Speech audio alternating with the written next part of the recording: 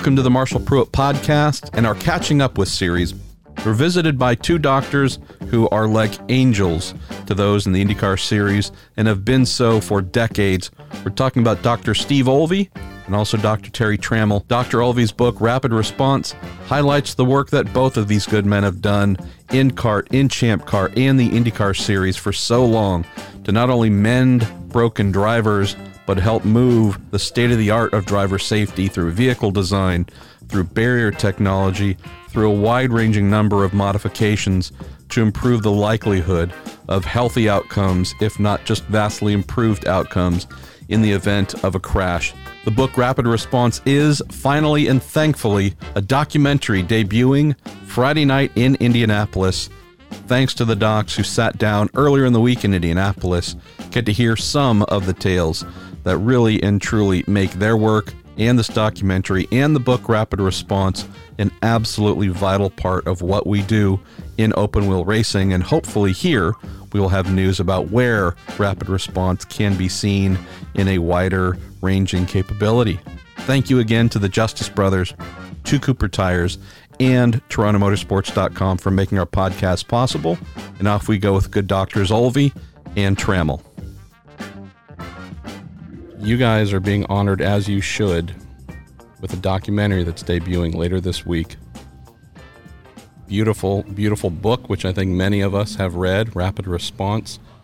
Wild tales, none of them fabricated. I mean, this is real-life stuff about saving lives, creating innovation, about what is unique with these crazy men and women and the competition that they do, the danger they face. How do you keep them alive, repair them, let them get back to being who they are, practicing your trades, looking for vehicular safety. And there's so much contained within the book. I don't know why I didn't think of it earlier that, gosh, this needs to be a documentary. Where should we start, gents, on maybe the formation of someone coming to you and saying, hey, this is perfect material to bring to the big screen? Well, really the way this happened, I wrote the book back in 2006, and a fellow that his name's Mike Miles, who's the producer, worked for Universal Studios, and it was a race fan. He bought the book and read it and liked it, and it's really dawned on him that it would make a reasonable documentary, and he talked to people in the trade, and they agreed, and then it kind of lay dormant for a while. And so I thought it was probably not going to happen. And then about 3 or 4 years later, I got a phone call from him and said, we're going with this. Wow. And that's when it started. Doc Trammell, where does this, I don't know if I should say assistant start. Obviously there's a book, so there's a great printed kind of roadmap, but where do you guys get involved to say, hey, I know you have a lot of things you could potentially work with, but maybe we have some suggestions on what might be interesting? Well, it's the chronology, the history of what we've done since we started. He started before I am. He's older. Steve's older. So when I came along, we did have a partnership that evolved into the kart medical team and the medical safety team, and the way we delegated duties and shared the load all through that. And then when the book came along, I remember reading one of the earliest go-rounds of the book, and in the middle of the night calling him up and saying, I don't know if you just called me A.J. Foyt a dinosaur or what, but because something about I was doing a archaeological dig to get him out of the dirt, the cart. Anyway, that kind of exchange back and forth over the years and the safety things. And then along came Mike Miles. Mike is actually, his father's an OBGYN doc here in town, and Mike was a patient of mine multiple times over the years, and that was our association. So when Steve called and said he was going to do this, I know him. I said, yeah, well, this will be good. So that's where we're at. So where do you guys start in terms of sharing your history on a personal level, right? Methodist Hospital, I think anyone who's ever watched the Indianapolis 500 knows that name, and hopefully many know of your origins. But where do you start in terms of trying to share your personal stories versus that intersection with motor racing? Well, Terry's correct. I'm older, and so I was already on the staff at Methodist, and I was working here because I at one time was assistant medical director here under Dr. Tom Hanna. So I'd been working on the racetrack, and I knew Terry just from being at Methodist, and he was a resident in orthopedic surgery, and there was a lot of talk about, what a good resident we have this year type of thing. And Danny Ungaius crashed that year during the race, and I was at the scene, and it was fortunate that Terry was the orthopedic resident on call that day, and he and I knew each other just from sharing patients at Methodist that were critically ill and required Terry's assistance because of bad orthopedic injuries. And so I got to talk to him on the phone and tell him, what was coming. And after that, we kind of, I realized he enjoyed motorsports as much as I did, and we had a similar goal, you could say, was to make it safer and to be involved in it. And so we got together, and this was back in like 78, I think. Or that's when it started. And I started in practice here in 70. Actually, it started in July of 1980, and that was when Gaius was 81. Because I was a staff person by then, I wasn't a resident anymore. That's right. For about 9 months. Right? Yeah, he was. That's right. He wasn't not a resident for Gaius. He was on call for orthopedic surgery. And it was really, I think what we did together is everything we did was unheard of and unorthodox. It went against the grain. What's an example? Well, Ungaius is a great example. He had what's called a type 3C open tibia, and the treatment for that was amputation. Jesus. And that was a done deal. I mean, you just didn't not do that. And, I walked into things and said, I'm not starting my first go-around with a race driver with an amputation. That's not going to happen. And one of the vascular surgeons, a guy named Gil Herod, said, oh, this is not a big deal. We can fix this. He said, you put the leg back together, I'll put the arteries back together, and everything will work fine. He was right. The amazing thing, or it always amazed me, the velocity and the power in this particular crash. There was a hole in Danny's uniform, in his leg, and of the uniform, and the hole was made a piece of his tibia that went through the uniform over the wall and was found when they were cleaning up after the race, I think a day or two later. Jesus. Needless to say, I didn't use that piece. But you might need some duct tape and a little, alcohol to clean that off. Yeah, we had gadgets, and but that was the thing is all along from the inception of the traveling medical team, everything was against the grain, and it was not the customary, ordinary, this is what's done, because didn't know any better. When Mears got hurt in '84, that's a whole section of the book. It's a whole nother story. I was going to ask about that because I'm sure, I don't want to make this about blood and gore, but I want folks to understand that when Name the Driver who crashed last week here in practice, whichever for the 500, I'm sure they would come in, be seen. They might have a bruised shin. They might have a something. But for the most part, the advancement of vehicular technology in terms of safety, plus safer barriers and such, these things have made most crashes here something where we don't immediately fear something dire.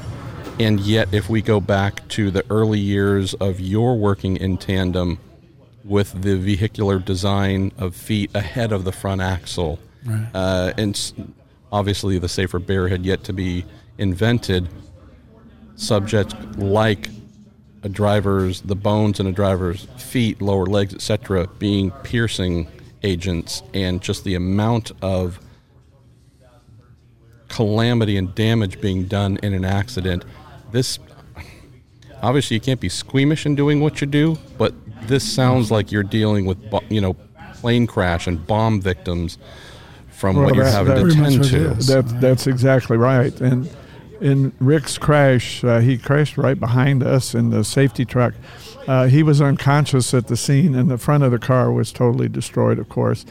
And when we get to examine him, realize his feet were badly damaged. And in a very short period of time, before we even took off in the helicopter to go to Montreal, his feet were swelling and very rapidly, and knew it was a horrible injury. The amazing thing about this, we got to the hospital in Montreal, and the doctors there looked at Rick and got some x-rays and said that they were going to have to amputate both of his feet below the knee because of this injury.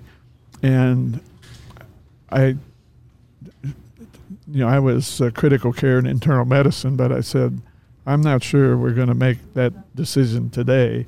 And it was a Canadian thing for expediency. I mean, to them, it gets you out of the hospital quicker and back to some kind of occupation, hopefully, and so on.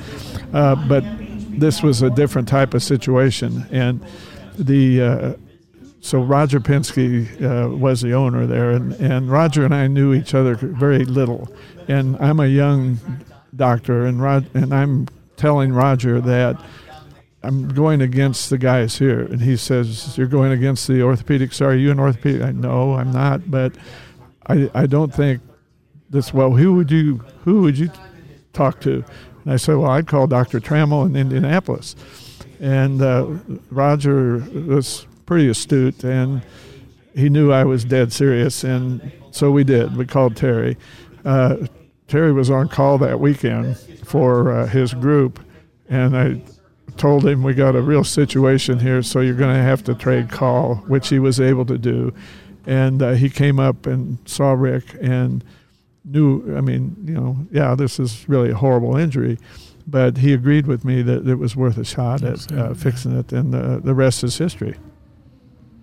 Dr. Trammell, another fascinating aspect, for me at least, of both of your time in the sport, which I'd love to learn more about, is there's certainly a period where your expertise is being used in crash situations, dealing with the drivers, the effects of those accidents.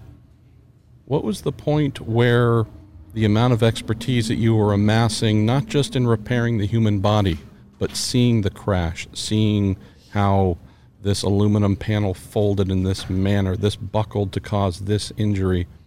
I guess for the both of you, what was the point, or the point in time where you're able to say, we're not just capable of fixing who's coming in, here's maybe some ideas on let's move this over here. Hey, how about rules-wise, how about we rethink this? Maybe that will give us less work to do in the future. Probably in the period of time in the 80s, we were the first to start collecting meaningful data. We turned it into science. So we actually had numbers for things and how often, how bad, so on and so forth. Published a couple of papers to that extent. Because the first thing to do when you try and prevent something is you have to understand what it is you're trying to prevent. And so our initial focus was on knowing what kind of injuries we were dealing with very specifically and what was the cause. And to that end, leading up, it just kept getting worse and worse and worse leading up to 92 with the Holocaust here in 92. And General Motors approached us, John Melvin. The great John Melvin. And he was, my mentor. Anything I could be really stupid and call him, and he wouldn't treat me really stupid because he was a teacher. As a young engineer on a race team, simple things, learning about here, my first year as an assistant engineer at the 500, trying to figure out padding for the cockpit and what's the best and what's not. Dr. Melvin saying, come on up, I got a couple things you might consider. Don't use this because in heat it's actually going to lose its tensile strength, but if it's cold it'll be rock solid. So, but point being, he was just an angel. He was always awesome, and that's how we got started. Is I got a call from him, and he said, I'd be glad to come out and help you. analyze the crashes. So he came out on the Tuesday, I think, after the 92 500, and we literally photographed and measured everything we could get our hands on all the way around the track, how far the poles were apart, how high, this, that. I mean, we just measured, went and got the cars and made measurements of the cars and then correlated that with all the x-rays. And that was really the beginning. And the General Motors Motorsports Technology Group fostered that relationship. I went back and forth to Detroit on a regular basis for a couple of years while they started that whole ball rolling. How do you do that? And that led to multiple innovations in the way the car was designed, making the nose cone longer. We figured out how much longer it needed to be by how much shorter the legs got. So yeah, actually, before 92, when we first did the paper that we published, one of the things that happened that had never happened before is the two doctors started talking to the engineers and the team managers and the chief mechanics and so on about, we're breaking everybody's feet and ankles.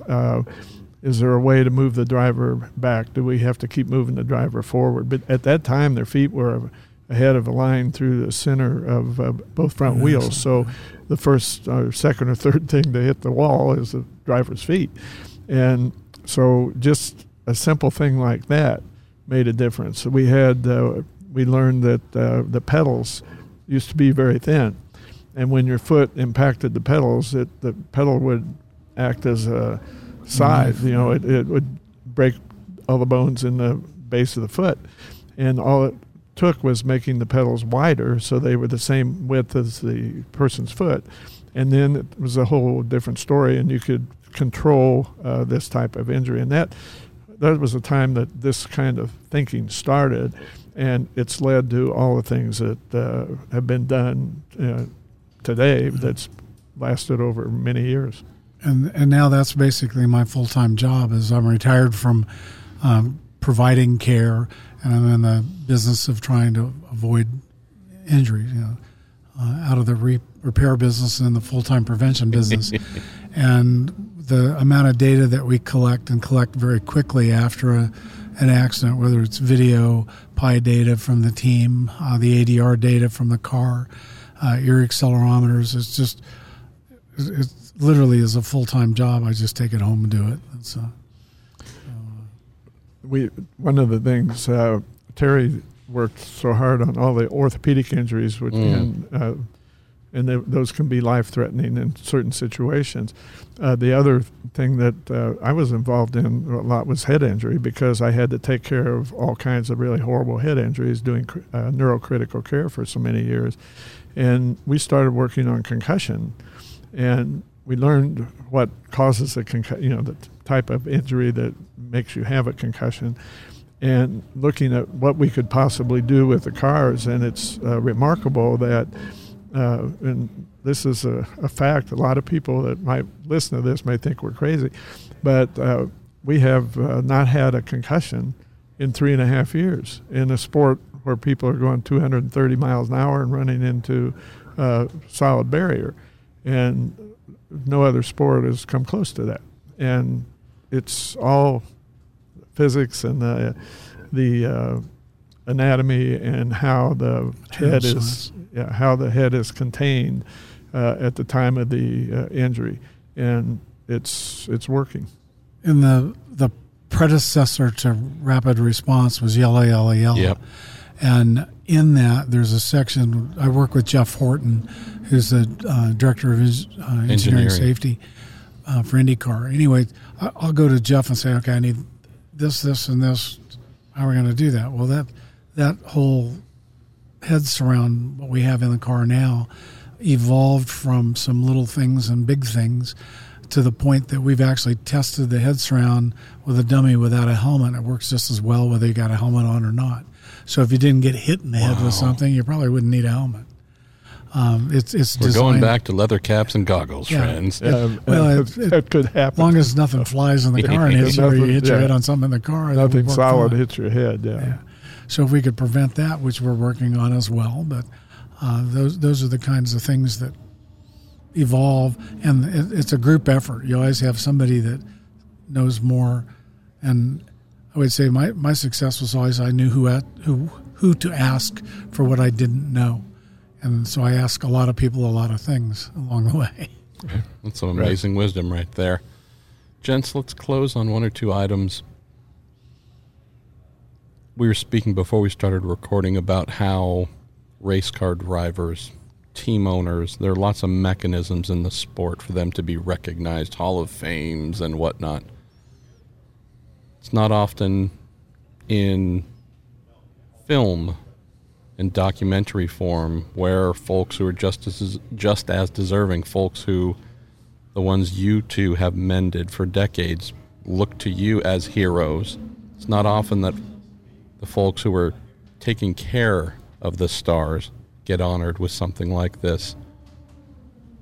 Know that you guys you've never looked for the spotlight. That's never been your personality. But just share some thoughts on what it's like knowing that, okay, maybe it's a little bit less of a secret, some of the cool stuff we've done just in service to the sport now that folks, hope starting here with this debut on Friday in Indianapolis and hopefully wider format soon after, can see two very distinguished and amazing careers. We actually showed a screening, they call it, that the producers wanted to see before the real premiere, and that we did that in Miami a week ago, a little over a week ago, and we did it as a charity function, and we did it in a real movie theater, and 200 people signed up to go through the University of Miami and acquaintances. And the amazing thing to me is a lot of these people had nothing to do with motorsport. They didn't know anything about it, didn't follow the sport or anything. They had no idea that this kind of thing was going on. And after the movie, they were just dumbfounded. And I had several people, and a lot of women, not just guys, coming up to talk to me, but a lot of wives came up and said they had no idea that this kind of thing had gone on and what had been learned from it and how many people had been helped, not just in motorsports, of course, but this has gone out into other areas, passenger cars, the space shuttle. It's been boxing in the Olympics. So they were just awestruck, really. And we've been able to do this because the sanctioning body, starting all the way back to CART and then Champ Car and then IndyCar, of course, has been very, very supportive, both in encouragement and finances. I mean, the stuff costs money. And that's never been I can't ever remember anybody saying, well, we can't afford to have you do that, or we don't want you to do that. It's always been supportive, and certainly one of the biggest proponents of that was Tony George. Yeah. I mean, I'd go to him and ask him for something. Unwavering. And he wouldn't say anything but, okay. It's like, what part is okay? And it was like, shrug his shoulders and go do what you need to do. And we did. And we spent a lot of time testing, and it was very informative, and that's how we learn. So. Terry's absolutely right on that. And one of the examples away from the speedway was the Texas race, where the cars were going so fast on small track, Texas World Speedway, that they were getting G-lock. They were affected when CART was looking to race by there. The gravitational forces of the track. And even though the sanctioning body stood to lose a lot of money, there was no question that unless some way could be figured out to slow the cars down and have a reasonable race, there was no question about canceling the race before we seriously hurt or killed somebody, because that was going to be inevitable. Rapid Response World Premiere this Friday, May 24th. I'm so happy for you, Doc Trammell, Dr. Olvey. Long overdue. I don't know. There is one thing folks should be mindful of. Robin Miller is going to be hosting it, so there's still improvements to be made. But all kidding aside, for the thousands of us who just rest easy knowing you're here, thank you for all you've done, and I'm so thankful that folks who haven't known you are going to get to see a body of work that's been pretty amazing. Make everything here much better. Thank you.